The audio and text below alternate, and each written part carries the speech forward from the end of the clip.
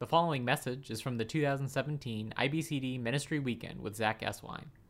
Well, we pick up with this question, how do we care for those who struggle? How do we care? How do we show the welcome of Jesus?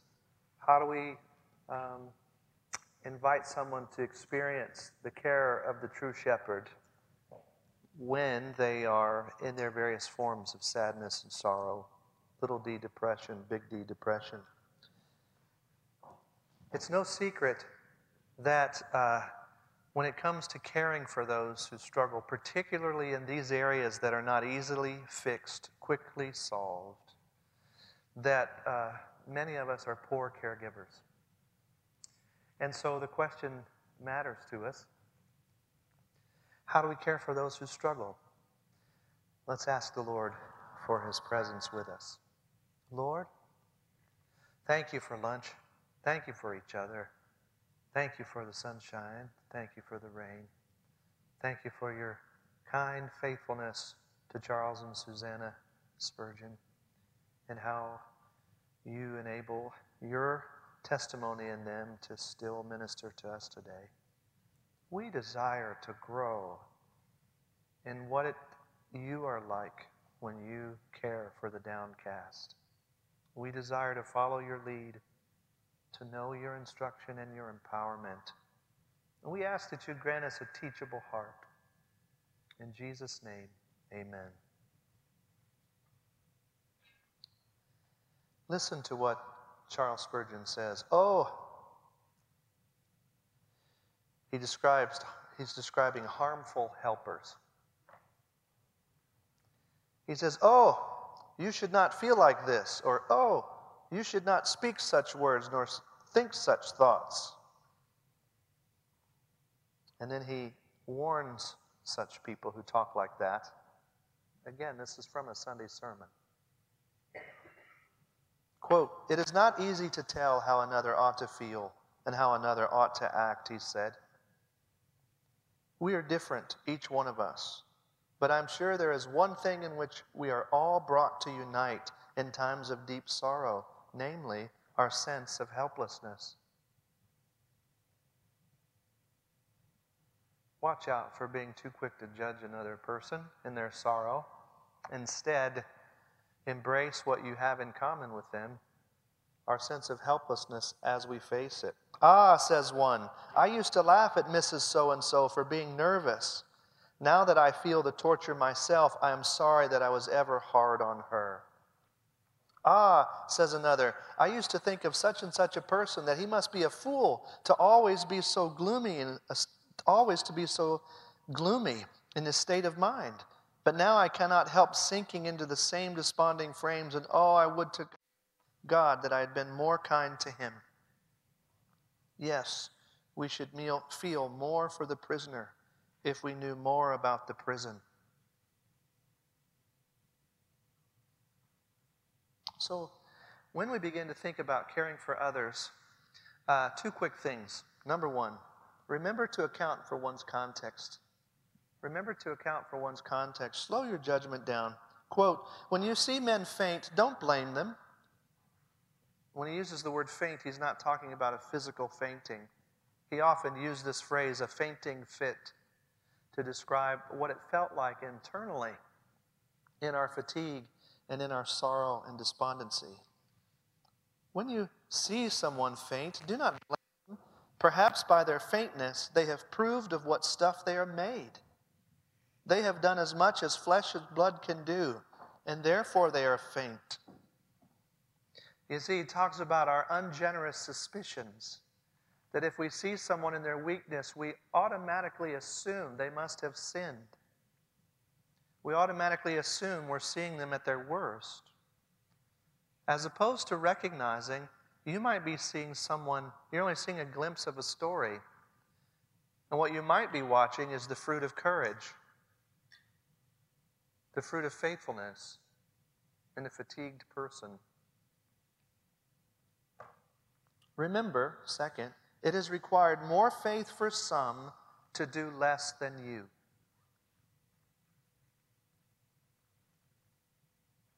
It has required more faith for some to do less than you.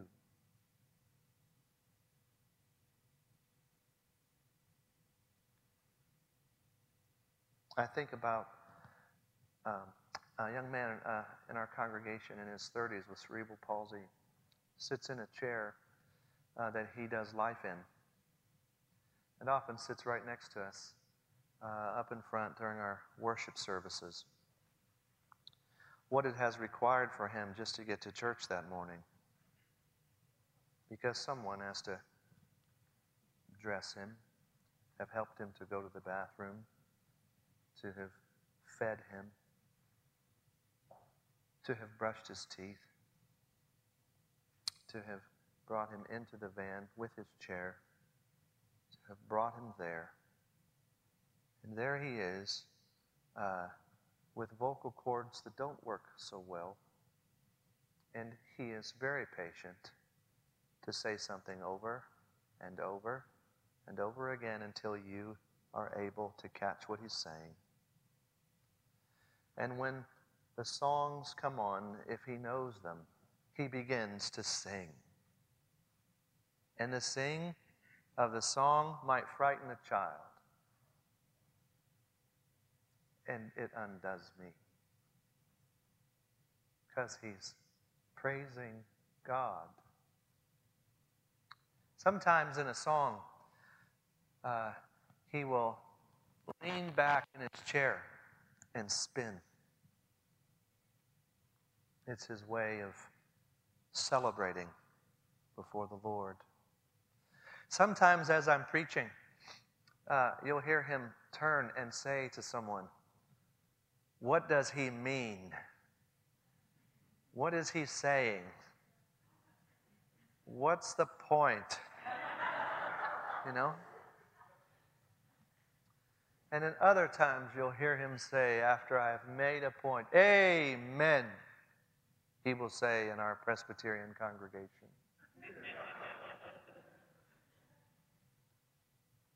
Sometimes he will say to me, "Zach, I'm tired of being in this chair." And he'll just weep. And when he weeps like a man. And other times he'll say, "Zach, would you pray for me? Zach, I'm hungry for God. Would you help me grow?" Well, it isn't just me. There's a number of folks who, just a part of his life in our congregation and he and ours. I'm trying to say that sometimes it takes more faith for some to seemingly accomplish less than you and me. And so to look upon such a person and think them weak, we may very well be mistaken. For if you and I were in that same situation, would we, in our chair, dance before the Lord with tears? There is great faith in that young man. Remember, it has required more faith for some to do less than you. Quote, "Some need not be afraid of the slough of despond." Charles Spurgeon is often drawing on all kinds of metaphor, particularly Pilgrim's Progress by John Bunyan, where a pilgrim, the Christian, on his way through life goes through a slough of despond. It's like quicksand, despondency, or can find himself in Doubting Castle, being thrashed by giant despair. Bunyan's wise about the nature of the Christian life. You need not be afraid of the slough of despond, for they carry a slough within their own hearts and are never out of it, and it is never out of them. Therefore, there's much to admire in the perseverance required of these dear ones. Trembling fellow pilgrims, we would play the harp for you. Now this is a reference to King David, to the anointed shepherd David playing the harp for King Saul. King Saul was tormented. David would play the harp. Saul would be calmed in his mind. So he's picking up, Spurgeon is, on that picture. Trembling fellow pilgrims, we would play the harp for you, that if possible you may forget your fears for a while. And if you cannot altogether rise superior to your glooms, yet may you, for this hour at least, take unto yourselves the wings of eagles and mount above the mists of doubt. You see his heart? I would take this away from you if I could. I don't know if it will ever go away, but I hope to relate to you in such a way that when you're with me, you have 1 hour of rest from your gloom. Well, why are we not good at this? By and large, why is it that we have a hard time offering help to those in sorrow, particularly sorrows that stick and get stuck and last? He says this: it is a fact that strong-minded people are very apt to be hard upon nervous folk, to speak harshly to people who are very depressed in spirit. They say, really, you ought to rouse yourself out of that state. The result is that a strong person says to a poor suffering one, stuff and nonsense, try to exert yourself. But when he does this, he does one of the most cruel things that can be said to the sufferer. By trying to help, he only inflicts additional pain.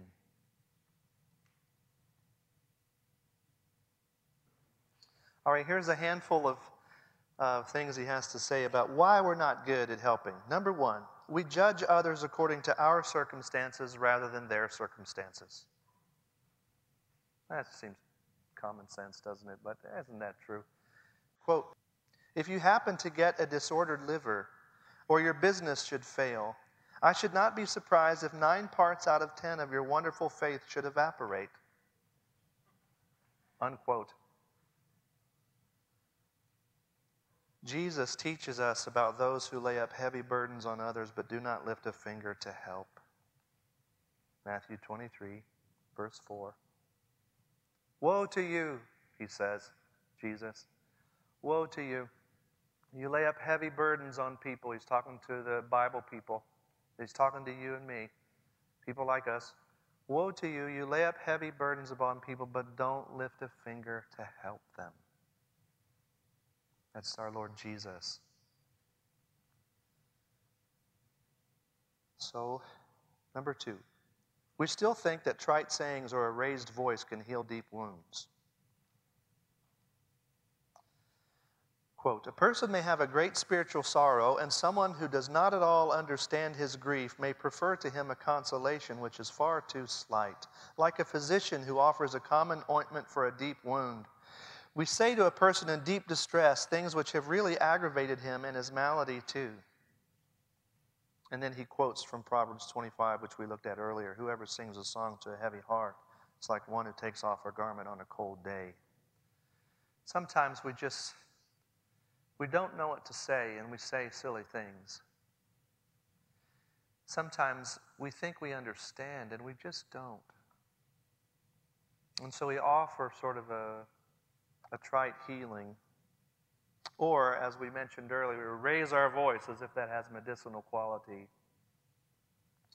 Number 3, we try to control what should be rather than surrender to what is.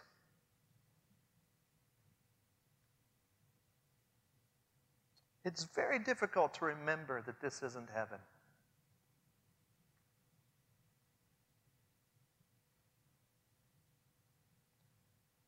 And we seem always desirous that people relate ideally and perfectly, as if heaven has arrived and we are no longer in the fallen world. He says this: we must not judge harshly as if things were as we would theoretically arrange them. But we must deal with things as they are, and it cannot be questioned that some of the best believers are at times sorely put to it to know whether they are believers at all.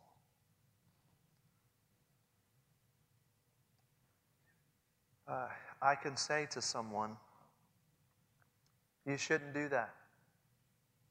King David, it's the time of war. You should be out with your army. You should not be there on that roof with Bathsheba over there. You shouldn't do that. Problem. He already has. You shouldn't do it. Already have. You shouldn't. Did.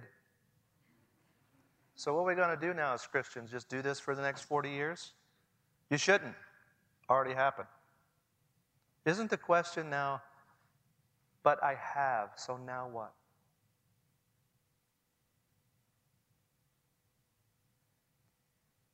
That changes the way a preacher preaches such a passage, you see, and a counselor looks at such a passage. One approach says this: it was the time for war when kings are with their men, but David, he's staying behind. And so the message would be the things you should not do. Number one, don't be like David. Be where you're supposed to be. Number two, don't look at the women who are around you. Keep your eyes on the covenant of women you're supposed to have. Number three, don't go on the roof in the first place. Turn the TV off, unplug the stuff, be where you're supposed to be. Problem with that whole way of approaching that passage is David is already not what he's supposed to be. He's already done what he's not supposed to do. And the question is, how is it that God will be faithful to that man? And now suddenly we're looking at good news. And so we try to control what should be rather than surrender to what is. In this fallen world, as we await our Lord's return. 4, we resist humility regarding our lack of experience. A lot of us just aren't acquainted with grief like this. A lot of us aren't accustomed to encountering something we can't fix. A lot of us aren't accustomed to, we're like the little train who could. This is what a part of our folklore. I think I can, I think I can, I think I can. And therefore, we overcome the mountain. But in real life, there will eventually be a mountain that little train cannot climb, no matter how much positive thinking he has. Sometimes sometimes we are not so much different than our neighbors who say you should never go to the hospital, you should never go see a doctor. If you only had enough faith, you would be fine. Our version of it isn't with physicality.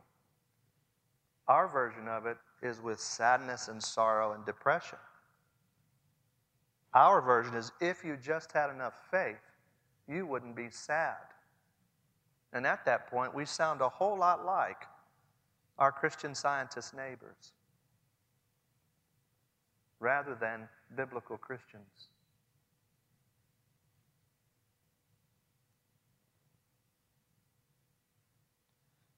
It is good for us to say, we just don't know what to say or do. Here's what he says. There are some people who cannot comfort others, even though they try to do so, because they never had any trouble themselves. It is a difficult thing for a man who has had a life of uninterrupted prosperity to sympathize with another whose path has been exceedingly rough. The Apostle Paul teaches us in 2 Corinthians 1:4, we comfort others out of the comfort we've received. So instead of comfort being this idea where we throw something at people, we speak something at people, we actually are bringing to them, we are inside the situation too. We ourselves have needed comfort. We ourselves have needed comfort. And we've received it from the Lord. And that which we've received, we offer. Now, can you imagine if you experienced that? I mean, this is what you're meant to experience. You are in despondency of soul, and someone comes to you, and they're not judging you according to their experiences. They're listening to you as you encounter your own. And they're not using trite sayings or loud voices to heal you. They're present with you, waiting with you, almost like they're aching with you, looking to the Lord with you. And they're not trying to tell you that all of this should be better and you should be something other than you're not. They're recognizing it is what it is, and now what do we do as we look to the Lord? And they are teachable and humble about that because they themselves are not pretending that they fully understand everything you experience. Have you ever had a friend or someone relate to you like that? Humbly with you? It might even be, you see, that there is a sin lurking in the midst of your grief. But the wise caregiver waits on the sin. There's plenty of time for that when the crisis moment has passed. Perhaps you doubt me. Let me give you an example. You're in the emergency room, and a mother's young child has just died. The doctor's just given the word. You're there as a caregiver. She starts to fall back. You hold her. Then she vomits.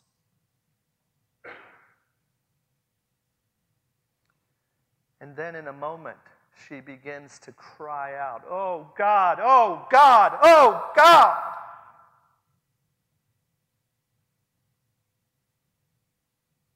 And maybe she cusses.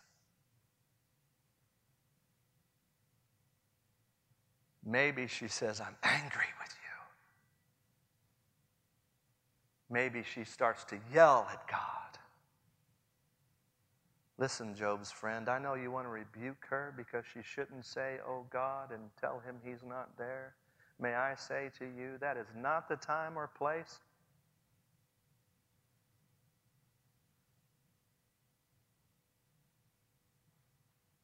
Would you, dear Christian, need someone to be in your face?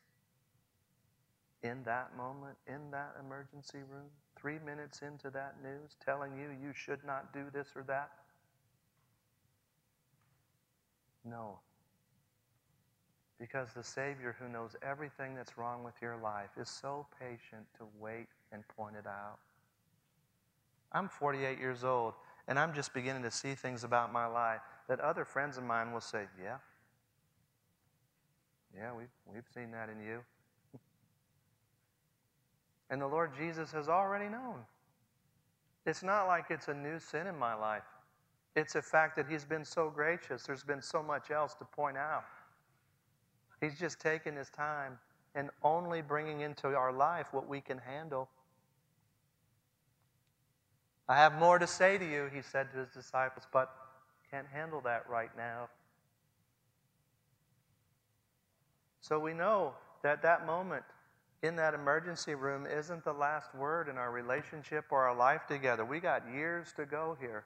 And one thing at a time and in its place, God can handle a grieving woman crying out to Him. Listen, at least she's crying out to Him. And this is what we're meant to receive. This weeping with those who weep.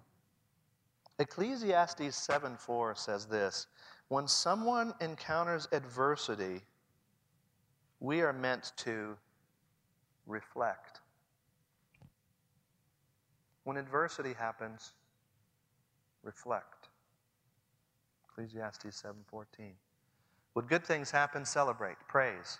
When adversity happens, pause, meditate, slow down, reflect.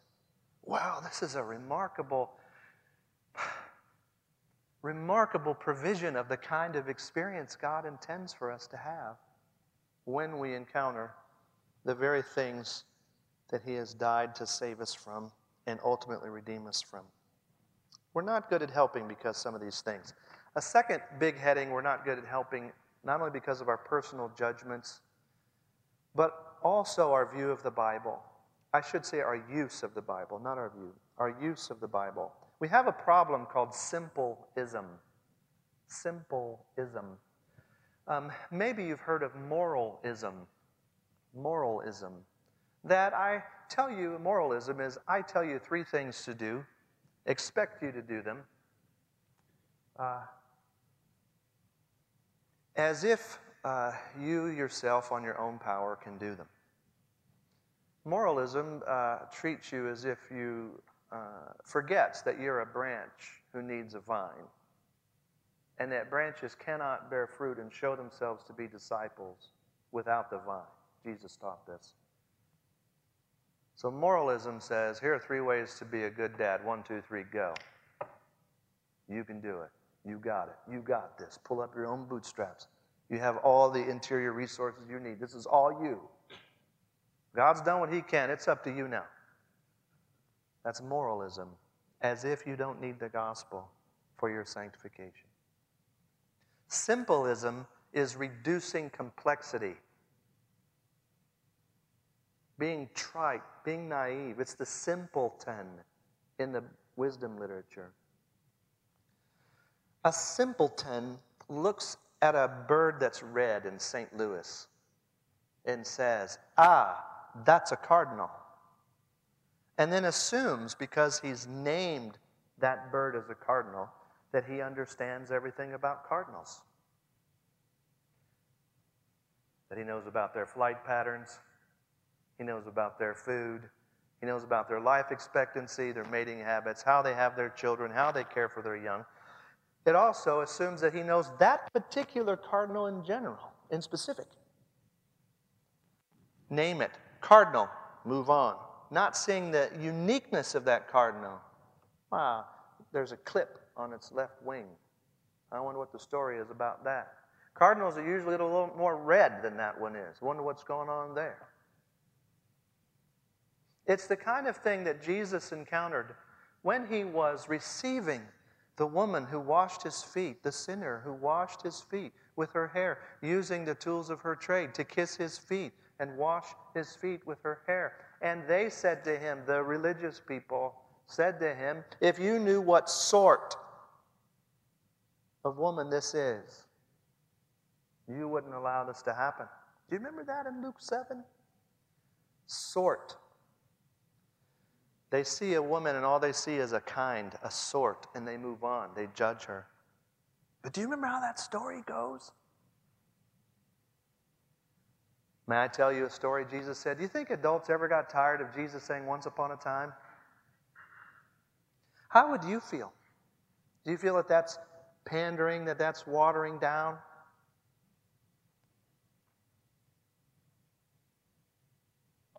Once upon a time. And then He tells the story of someone who owed a debt and then asked which of the ones, would be more thankful the debt that's been paid. And then it says this in Luke 7. Then, looking at the woman, Jesus said to them. So here's how it would work. I'm looking at you. I'm now looking at her. Do you see this woman?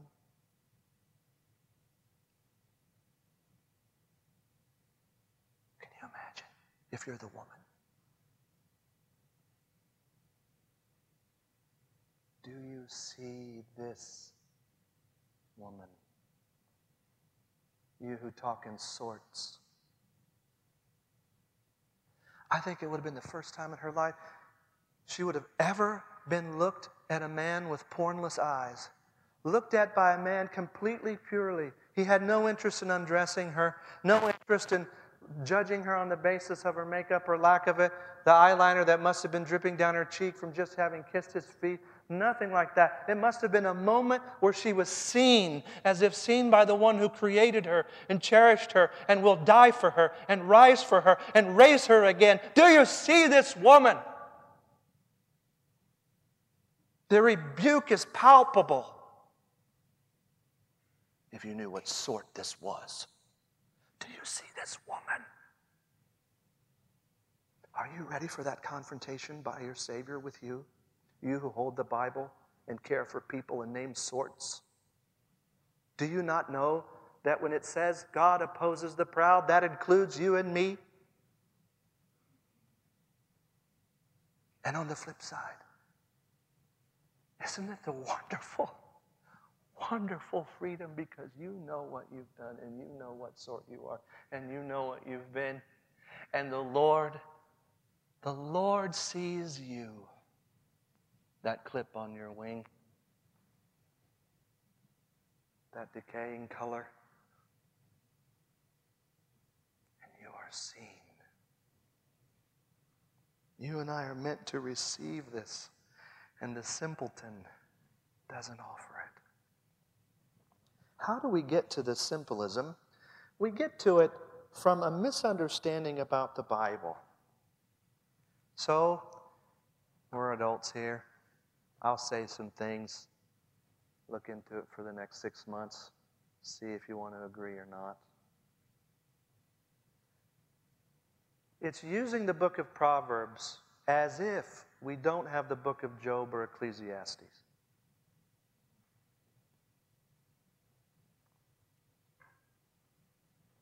The book of Proverbs just says plainly, do good things will happen. Do bad things will happen. Truisms. Then you read Job, which is a whole story about a good man and bad things happen. And then you read Ecclesiastes, which is ongoing. I saw the wicked receive justice, the righteous receive injustice. You see, Job's friends who struggled to help. Job's friends were right in many ways. If they read Proverbs, why? They see Job, they read verses from the book of Proverbs. Job obviously has rebellion in his heart. Proverbs says so. Job, you have a problem, repent. Only,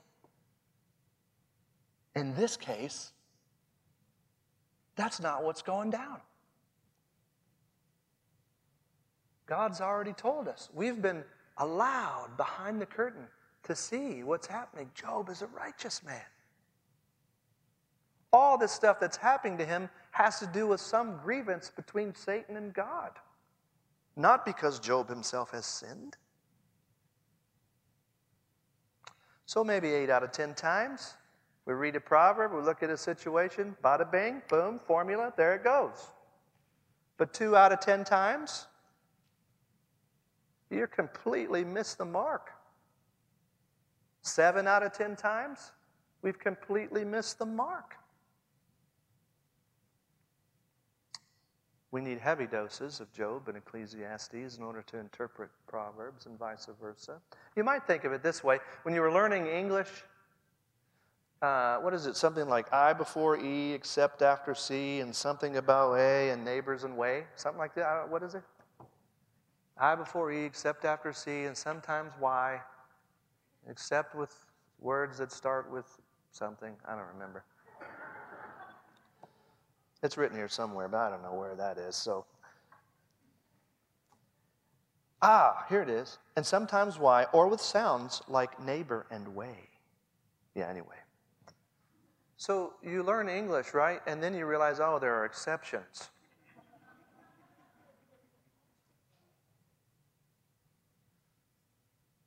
So we want to quit. I just thought I had it. Now you're telling me there's exceptions to the rules? Well, in an analogy, that's what we're getting at spiritually.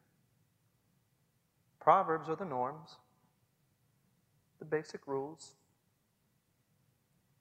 Job and Ecclesiastes give us the exceptions. And so we will resist simplism in our care to the degree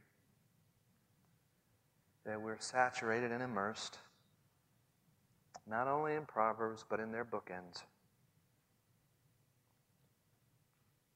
so that we can look at a situation, have categories for it, but resist quick judgments about sorts, and listen and wait. The disciples were like this too, not just Job's friends. The disciples too. I mean, think about it.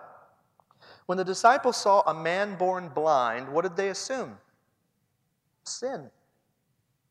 When the disciples saw a tower, this is Luke 13, a tower fell and people died. And the question to Jesus was, who sinned?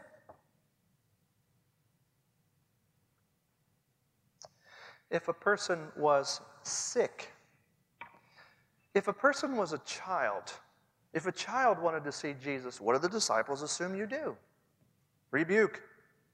Keep them from Jesus. Jesus interrupts. No, let the children come to me. If the disciples saw a Samaritan, what are they supposed to think? Unclean. Jesus says, no, let me tell you several stories with the Samaritans as the hero of my story. If you saw a Gentile, a leper, unclean, unclean. There is this pushback, you see, from the Lord Jesus, who is no simpleton, but wise. And some of us can grab on to formulas because it makes us feel in control for a while. It's like someone just gave us an instruction set. If you just follow rule number 1 and rule number 2 and rule number 3, presto bingo, everything will work out fine. That's why very few of us read the wisdom literature of the Bible. We don't get it. And what that means is it hasn't yet gotten us. It's not yet into us. So that we can follow our Lord Jesus in this. Well, I have been Job's friend. I have been these disciples. I have been a jerk in Jesus' name. Have you ever been? I have been trite, simplistic, naive, formulaic. I've raised my voice. I've used God talk. I've tried all manner of things to handle something that can only be fixed by time and patience through Jesus Christ, and maybe not until He comes again.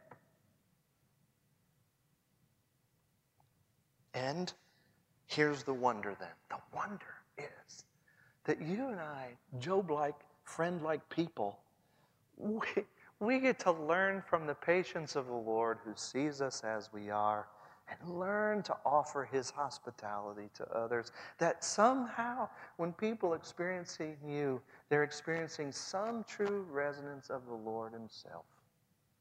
It is the way He would come to them. Remember, He never says, woe to you to the woman at the well, the way He says to those hard-hearted Pharisees. And remember, it took Him 23 chapters to get to the woe to you with those hard-hearted Pharisees. He was so patient, forbearing.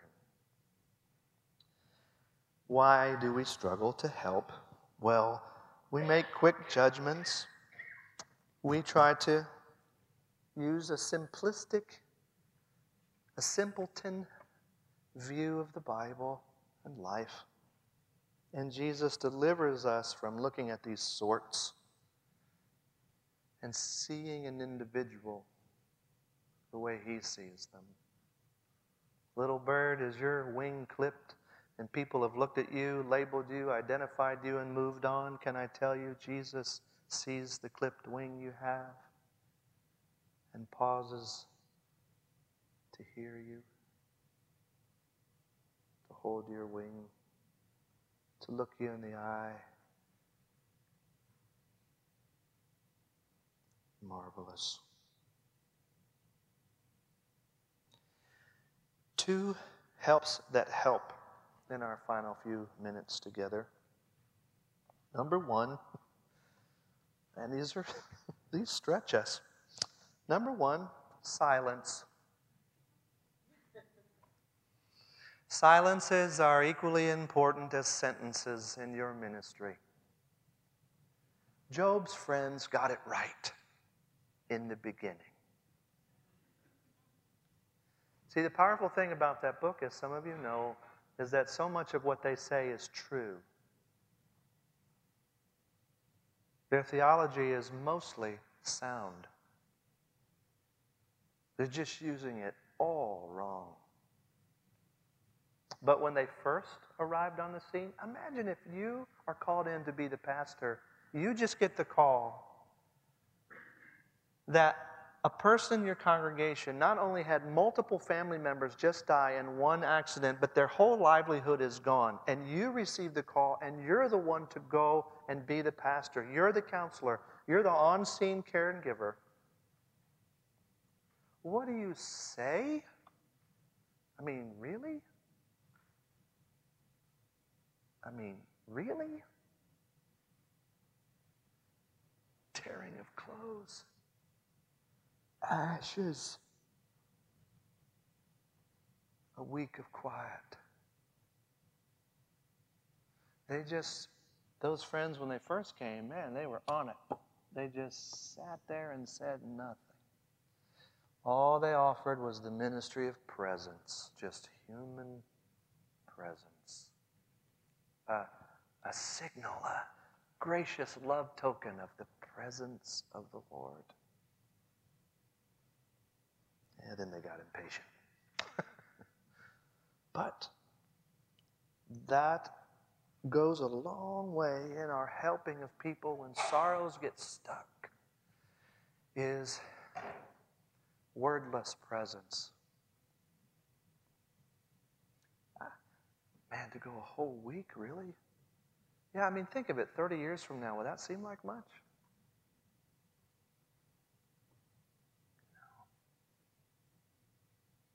Man, to go 48 hours with just being present. Yeah. You get to learn how to do that. Just the way He is with us. The second thing that's different for us is poetry. Poetry. I'm aware of where I'm standing and where I teach, and I'm saying into a particular culture, we need more silence and more poetry.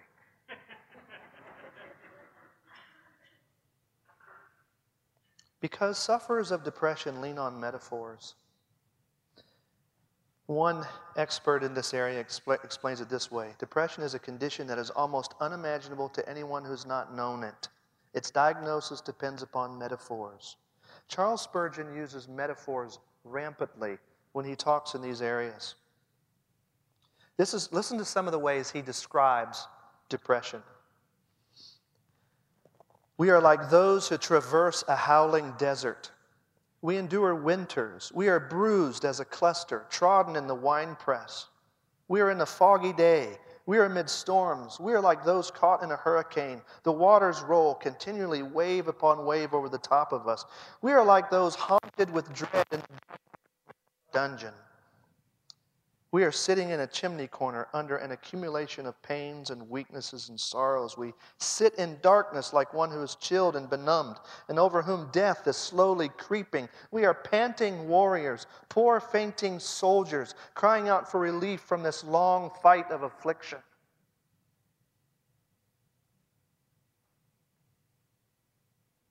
Historian Stanley Jackson wrote about this necessary use of metaphor.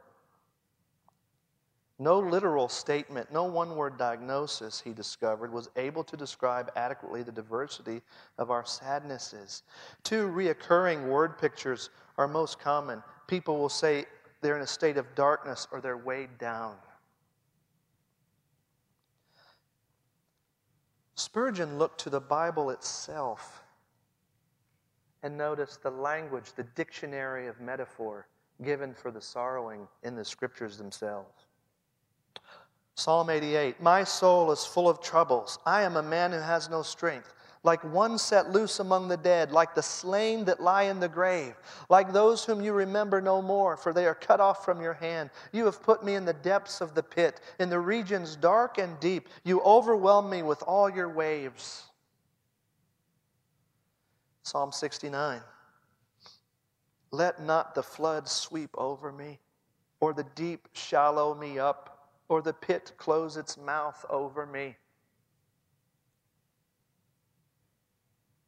His sermon titles use metaphors from the Scriptures, such as, here's some of his sermon titles: the frail leaf from Job 13, the wounded spirit from Proverbs 18, the fainting soul from Psalm 42, the bruised reed from Isaiah 42, Jesus, the man of sorrows, Isaiah 53. Why metaphor? Why poetry? Number one, it leaves room. It gives room. It doesn't propose to cover every angle, understand every possibility, or explain every detail. It doesn't require only one possible explanation. Language that proposes to do this with depression exposes its ignorance of the situation at hand. You need language capable of holding, gathering up all the nuance of this kind of sorrow. And so, it allows this nuance.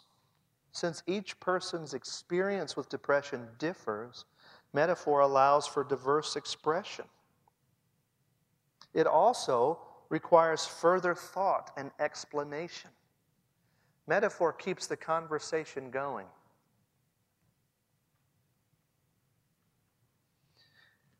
And so,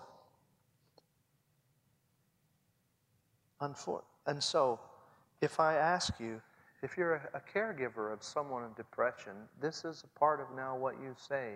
In the midst of silences and all the things resisting simplism that we've talked about, you get to say, what's it like?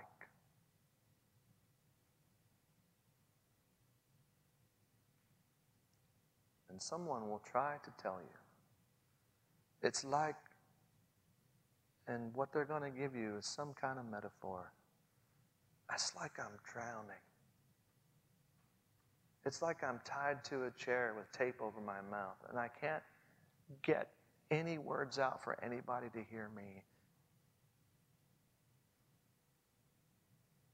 And then at that point, you get to ask, you get to say, man, that must be overwhelming. And then you go quiet again for a while.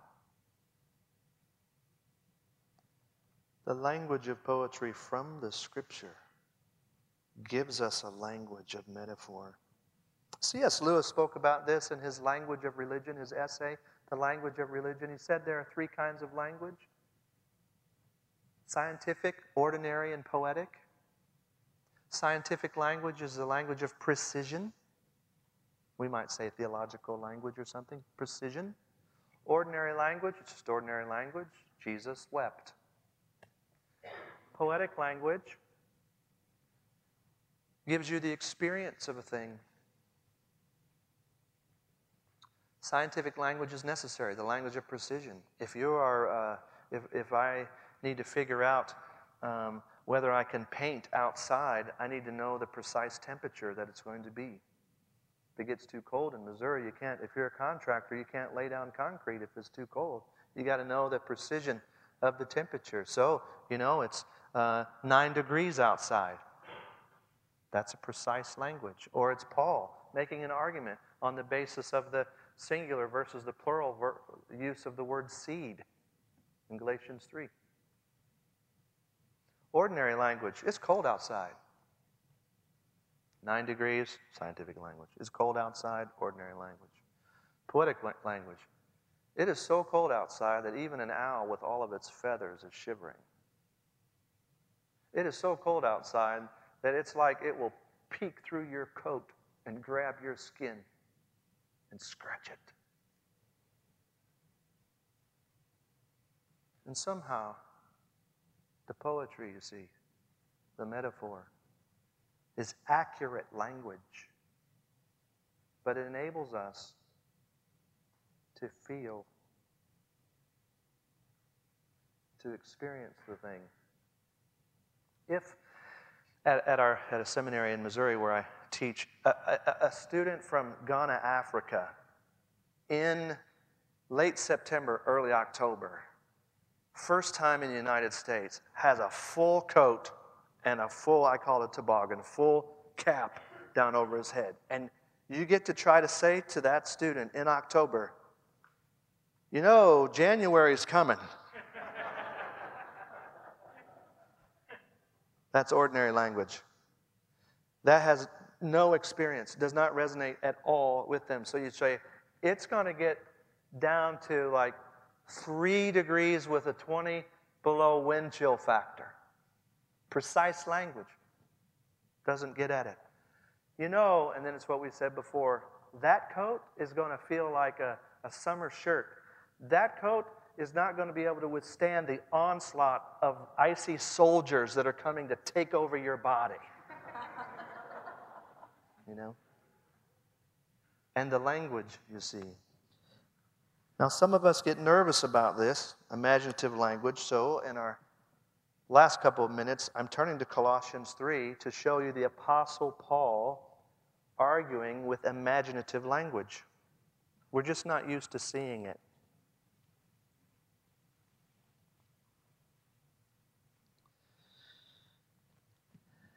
Verse 1, Colossians 3. If then you have been raised with Christ. That's past tense. But I'm standing right here. And you're sitting right there in front of me. He's speaking accurately and truly, but not literally. I have been raised. That's picture language. If he had said, you will be raised, well, that's literal, right? Seek the things that are above, where Christ is seated at the right hand of God.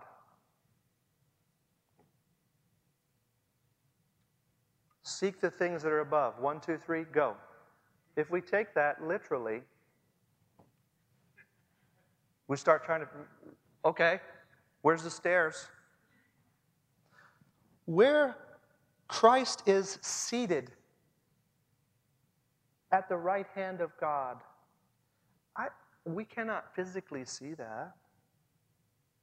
To seek above where he is accurate, true, imaginative language. For you have died. And we explain, he's meaning spiritually. Otherwise, he wouldn't have written this letter to them. They're still alive. Set your minds on things that are above. We're so accustomed to this language, we don't realize this is metaphor. How can you literally set your mind on something? Where is your mind? Reach in there, pick it up, go set it on something.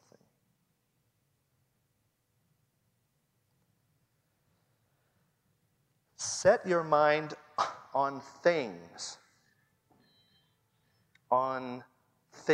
that are above. Do you understand you're reading metaphor? And he is reasoning with you accurately, truly, inerrantly, authoritatively, sufficiently. Your life is hidden with Christ in God.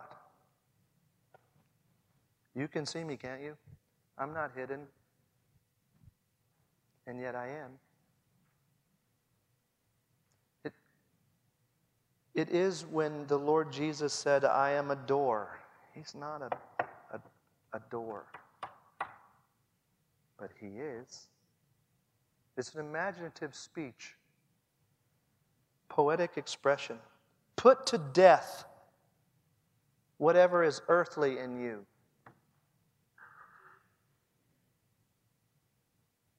You can't, we don't literally go kill something.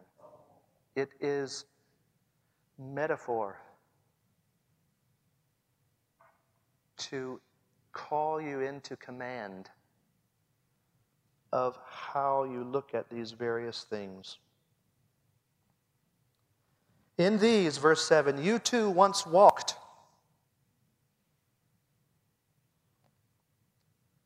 when you were living in them.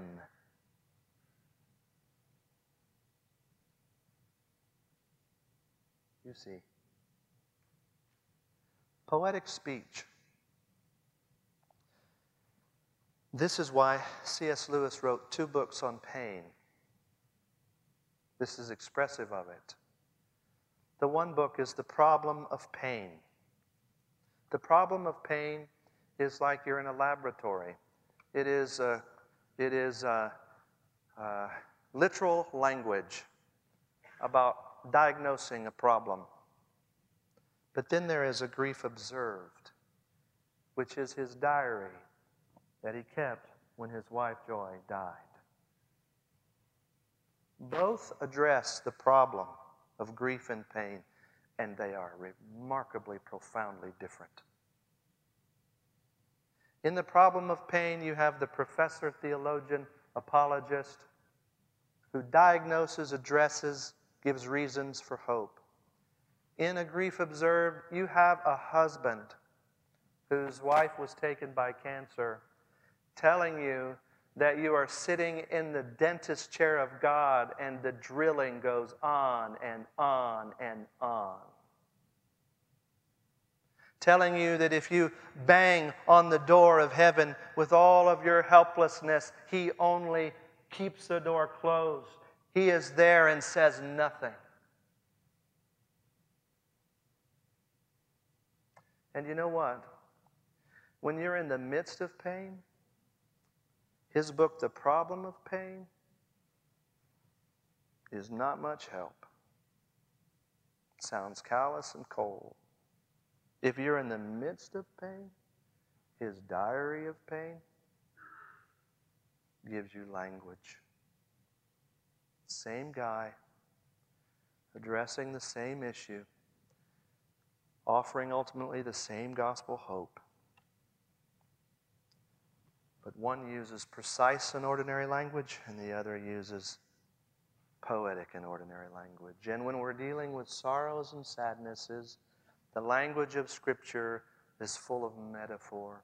And Charles Spurgeon invites us to that use of metaphor with one another.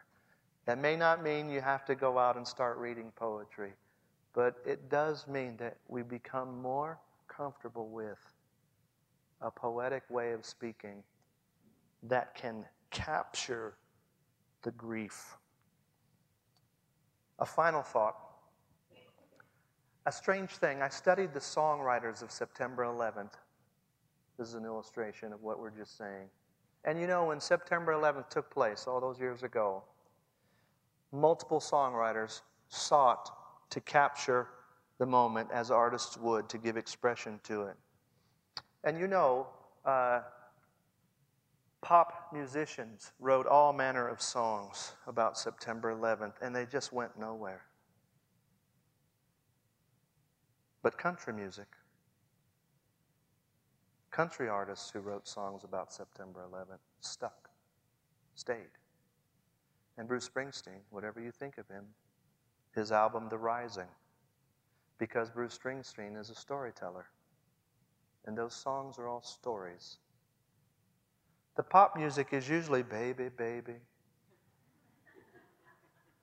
That kind of genre and language did not have the capacity to handle the depth of expressing September 11th. But the songwriters in genres that tell stories were able to capture it. Bruce Springsteen's song, Missing, is probably the best expression of what it feels like to lose one you've loved that I've ever heard. And he, to my knowledge, doesn't follow Jesus. The closest would be Charlie Peacock, the Christian artist, as he wrote about the death of his dad. Language suitable for the occasion. This is why Charles Spurgeon said that some theologians, some great theologians, are powerless as pastors. Because they cannot adapt to the kind of language necessary for the thing at hand. It's still true, accurate language, you see. It's just metaphor. What a gift from God He gives us, to give us language that has a capacity for the sorrows of our soul. Let's pray. Lord, thank you. Thank you. In Jesus' name, amen. Copyright 2017 IBCD. All rights reserved. More free resources are available at ibcd.org.